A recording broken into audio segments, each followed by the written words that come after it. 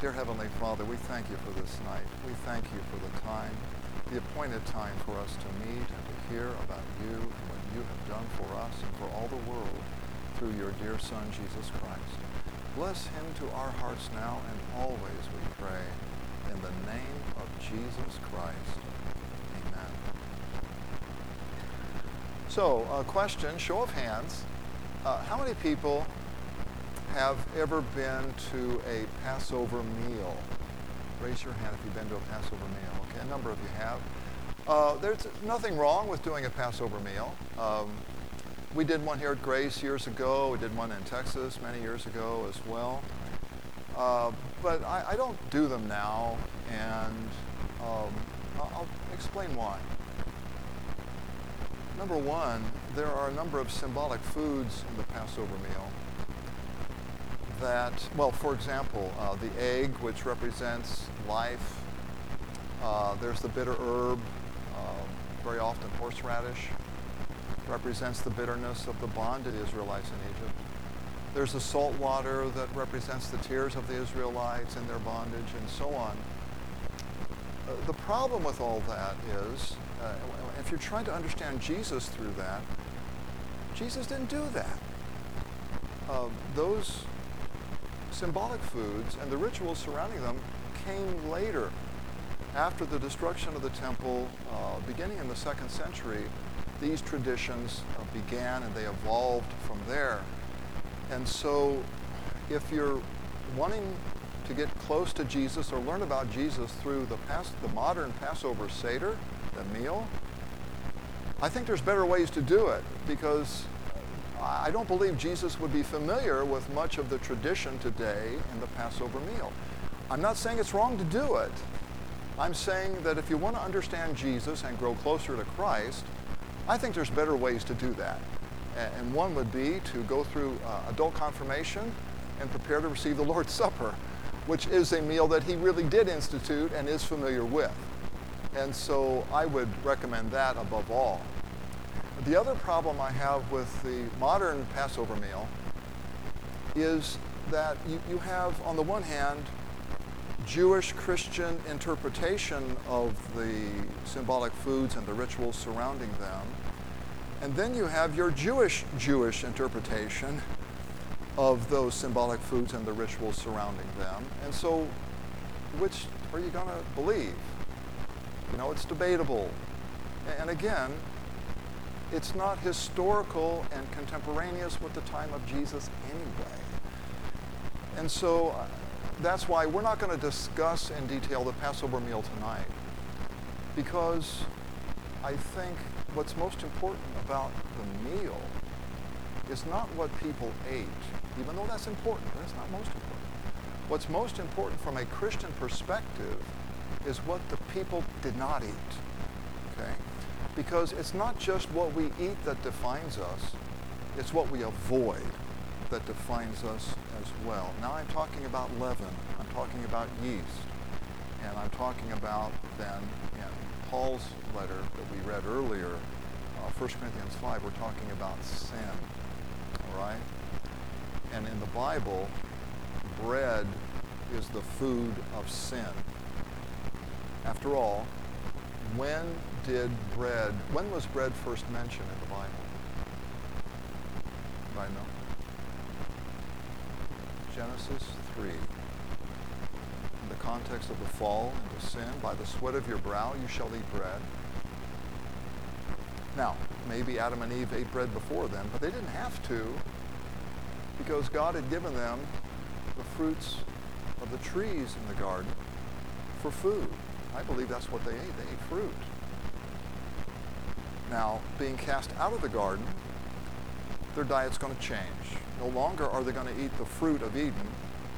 They're going to toil, and they're going to make bread by the sweat of their brow and eat it by the sweat of their brow. So bread is associated with sin, and especially the leaven in the bread became associated with sin. And we'll say more about that in just a moment. Now, context surrounding the Passover. The context are the plagues that God sent upon the Egyptians as a judgment. Now, the Israelites lived in Goshen, and so if you imagine, for example, let's say this is Egypt. Goshen would be in the northeast part of Egypt, in the Nile Delta region. Okay? And when God sent the first 9 plagues upon the Egyptians, he spared Goshen. He made a separation between the Egyptians and the Israelites. And God made a big point of this. I make a distinction between my people and those who are not my people. And so the gnats and the frogs and the flies and the darkness and all those first 9 plagues never affected Goshen or Israel. But the 10th plague is different. The angel of death, the destruction of the firstborn. Death touches everyone. And that angel of death was going to pass over not only Egypt, but he was going to pass over Goshen as well. And the only way the people would escape that angel of death and the destruction of their firstborn was to sacrifice an unblemished lamb, a perfect lamb, and put the blood on the doorposts of their houses. And when the angel saw the blood, he would pass over those homes. So it didn't matter if you were Egyptian or Israelite. If you had the blood, you were safe. Without the blood, you were doomed. You were subject to the judgment, you see. Now that brings us to point 1 in the outline. The Passover, we would say, proclaims Christ. Now when I say the Passover, I'm talking about Exodus 12. I'm talking about the institution of the Passover. Not the modern meal, but the original meal. The Passover proclaims Christ. Letter A, Jesus would say in John chapter 5, Moses wrote about me. That includes the book of Exodus. That includes the Passover event. Letter B, he is a lamb without blemish. St. Peter, in our third reading tonight, alludes to Jesus as the Passover lamb when he says, it's not with silver or gold that you are redeemed, but with the precious blood of Christ, like that of a lamb without blemish or spot. That's a repetition of the demand in Exodus that only the best could be sacrificed to God. You had to give up the best to him. And then later in chapter 2, Peter writes, he committed no sin, nor was any deceit found in his mouth. And then you can go on. In Matthew chapter 22, Jesus is in Jerusalem shortly before his crucifixion, and he's debating with the Pharisees first, and then the Sadducees, and then the Pharisees again, and they're trying to catch him in a gaffe. They're trying to make him stumble in what he says, so they can have grounds then to convict him, to charge him with something. But he won't play their game, and he commits no gaffes. Whatever he says is perfectly straight down the line, will of God stuff. And they can't best him in any argument. And so one by one they leave. They understand they're overmatched, you see. This man is a lamb without spot or blemish. Not only does the Scripture tell us that, but even more so, we see it. We see it in how he responds and how he lives and what he does. Letter C, not a bone shall be broken. The Passover lamb was to be roasted whole, the head and the entrails and everything. No broken bones. And John in his gospel makes a point of that. You know, it was common practice when someone was crucified, it was Jewish practice to not leave them on the cross overnight. They had to come down from the cross, and it was already late afternoon when Jesus is crucified. Well, he's on the cross. He dies at 3 p.m. And so there's no need before sundown to break his legs to speed death. Even though that was a common practice. He died willingly. He willingly bowed his head, then he gave up the spirit, you see. He's in control throughout the entire process, even though he's the one being crucified. So not a bone shall be broken. Letter D, deliverance comes only by the blood of the Lamb. Only by the blood of the Lamb does deliverance come. And I want you to think of the Passover tonight, not so much as a meal. I mean, the meal accompanies it. But I want you to think of the Passover as a launching event. It is the launching of a new nation. It's the formation of a people. Tonight they will be delivered from bondage. They will become independent of Pharaoh, independent of servitude. They will be redeemed by God through the blood of the Lamb. So this is a new religious civilization that's beginning tonight in the Passover. It is the birth of a nation. And I think that's the most important thing about Passover. It's the formation of a new people through the shedding of blood. Roman numeral 2. The Passover proclaims that this Christ is for you. God's redemption of Israel was a preview. It was a rehearsal of the redemption that would come through Jesus Christ. Kind of like a coming attraction at the movie theater. You're getting a taste of what is to come, you see. And I cite Ephesians 1:7, where St. Paul writes, in him, meaning Jesus, we have redemption through his blood. We've been purchased from bondage to sin. We have redemption through his blood, the forgiveness of sins, Paul writes. This means you are God's household now. You are God's household. And it's interesting. In Exodus 12:21, which you have just across the gutter there, Moses called all the elders of Israel and said to them, go and select lambs for yourselves according to your clans. So you would have the heads of households going out. They would select the lamb without blemish. They would provide it. They would take it from the flock. They would select it. And it was a family thing. The Passover meal was family. This is what's so interesting about Jesus. When Jesus eats the Passover meal, he eats it with his disciples. His disciples are his true family, you see. It's not with his mother. It's not with his brothers and sisters. He's eating with his disciples. They are family.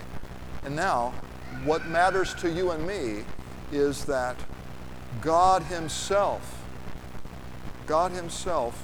selects the lamb. God becomes your father and my father. And I cite 1 Corinthians 5. This is verse 7. Verse 7. Get rid of the old yeast so that you may be a new unleavened batch, as you really are, for Christ, our Passover lamb, notice this, has been sacrificed. That's what we call a divine passive, meaning God himself is doing this. He's selecting the lamb, his son. He's sacrificing the lamb, which was the responsibility of the head of the household anyway. The head of the household is the household priest, the high priest there, you see. And so God becomes our Father by sending his Son to die for us. And this really is the birth of a new nation now, including Jew and Gentile alike. And this is why I cite 1 Peter 2, verse 9, where Peter writes, you are a chosen race, a royal priesthood. You are a holy nation, a people belonging to God. That's what we've been made through the ultimate Passover lamb, Jesus Christ. We are formed into a nation. We don't know continental boundaries, international boundaries. The church is global. It's the first truly global phenomenon. Doesn't matter what race you are, what ethnic group you may be part of. We're one nation in Christ, a holy people. And this came about through the death of Jesus, the sacrifice of Christ, the shedding of his blood at the cross. That's what forms us as the people of God. It's the birth of a nation. Letter C, Therefore, as a result of this, get rid of the old yeast. Get rid of the old yeast. Now, in Exodus, in the first Passover, the people had to get rid of the leaven before the lamb could be sacrificed and roasted and eaten. But with God our Father, it's just the opposite.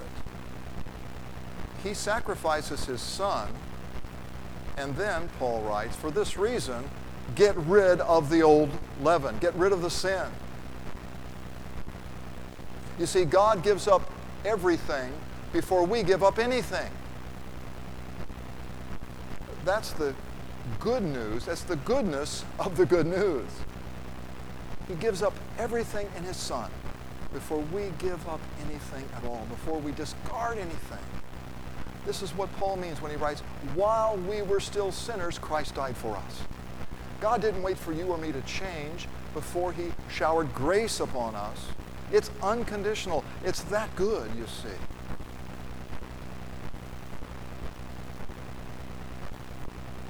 So, Roman number 3, why he matters, why Jesus matters, why his sacrifice matters.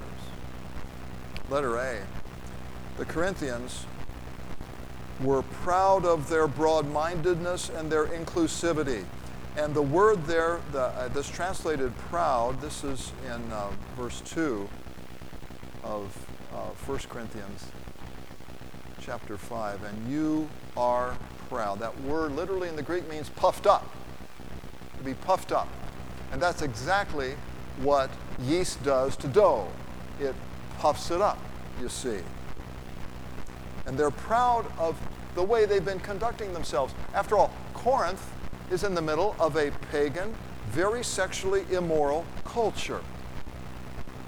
And the Corinthians are proud of themselves. You know why? Because they're bridging the divide between the people of God and the ungodly culture. They're so accepting of everything. They'll even accept a man who lives with his father's wife.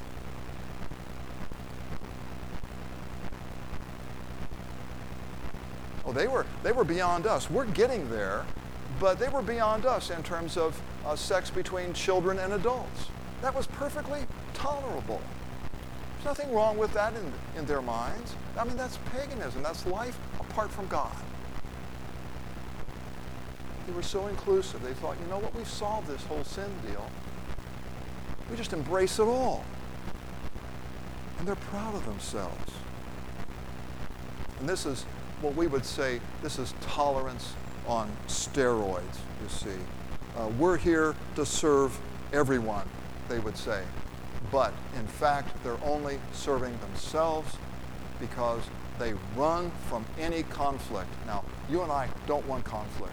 We don't ask for conflict. But if we're faithful to God, conflict will find you.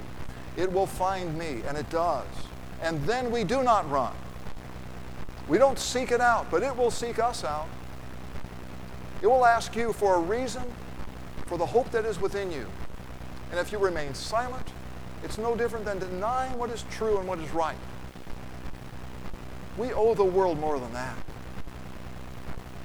We owe them faithfulness. We owe them truth. Truth about God, the truth about marriage, truth about how God made us, male and female. And yet too often we're silent about it. We avoid conflict. We try to bridge the gap between ourselves and the world with this false notion of tolerance. You know, it used to be, tolerance would be defined as, well, I disagree with you, but I also defend your right to believe that.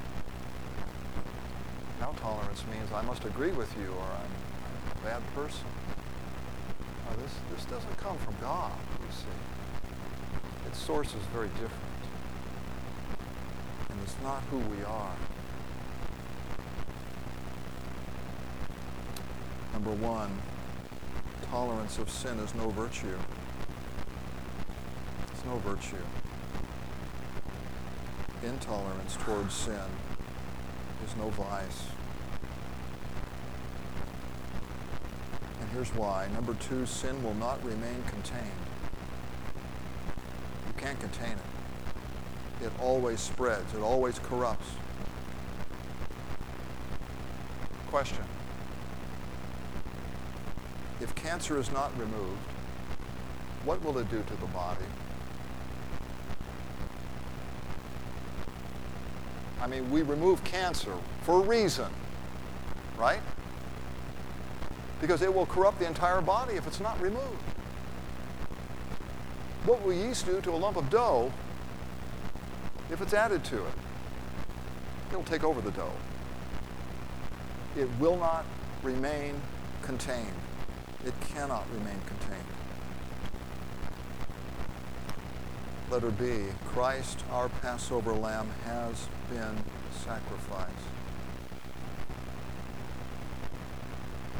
Number one, how can we retain what he died to remove from us? You know, God has planted his flag. It's called the cross. He's planted that flag, and his people will stream to it.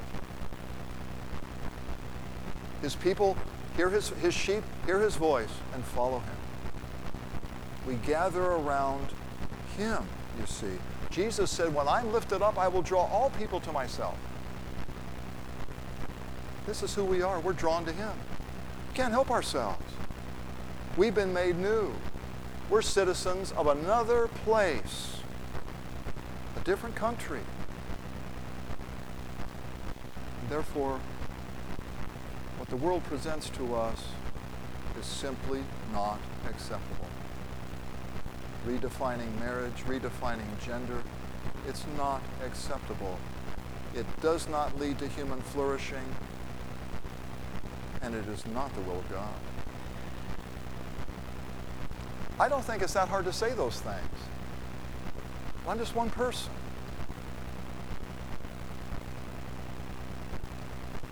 You know, just as the Israelites would take great pains to remove every little bit of leaven from the home, Jesus Christ has removed every little bit of sin from us. He's taken it all away. The guilt and punishment he bears, not you, not me. So number two, how can we retain what destroys us and others? How can we retain what destroys us and others? We see sin today for what it is. It is a destructive power that cannot be tamed and it cannot be contained. It can only be cast out. It's stronger than me. It's stronger than you. This is why when Joseph was confronted by Potiphar's wife, he didn't just stay around Potiphar's wife. What did he do? He fled because the sin, the temptation was stronger than he is. It's no different with you or me. There has to be distance between ourselves and the disobedience. Otherwise, whatever the disobedience touches, the disobedience corrupts. This is why Paul is so adamant about turning this sinner over to the world so he can experience the world. Let him go full bore worldly, so in the hopes that he will repent and be willing to hear the gospel once again.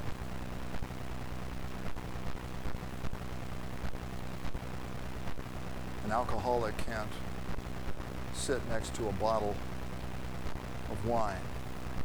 There has to be distance between himself and the temptation, you see. This is the way it is with all of us. Christ's death, his Passover, forms us into a different people, a new nation. And to repent of our sin is now patriotic.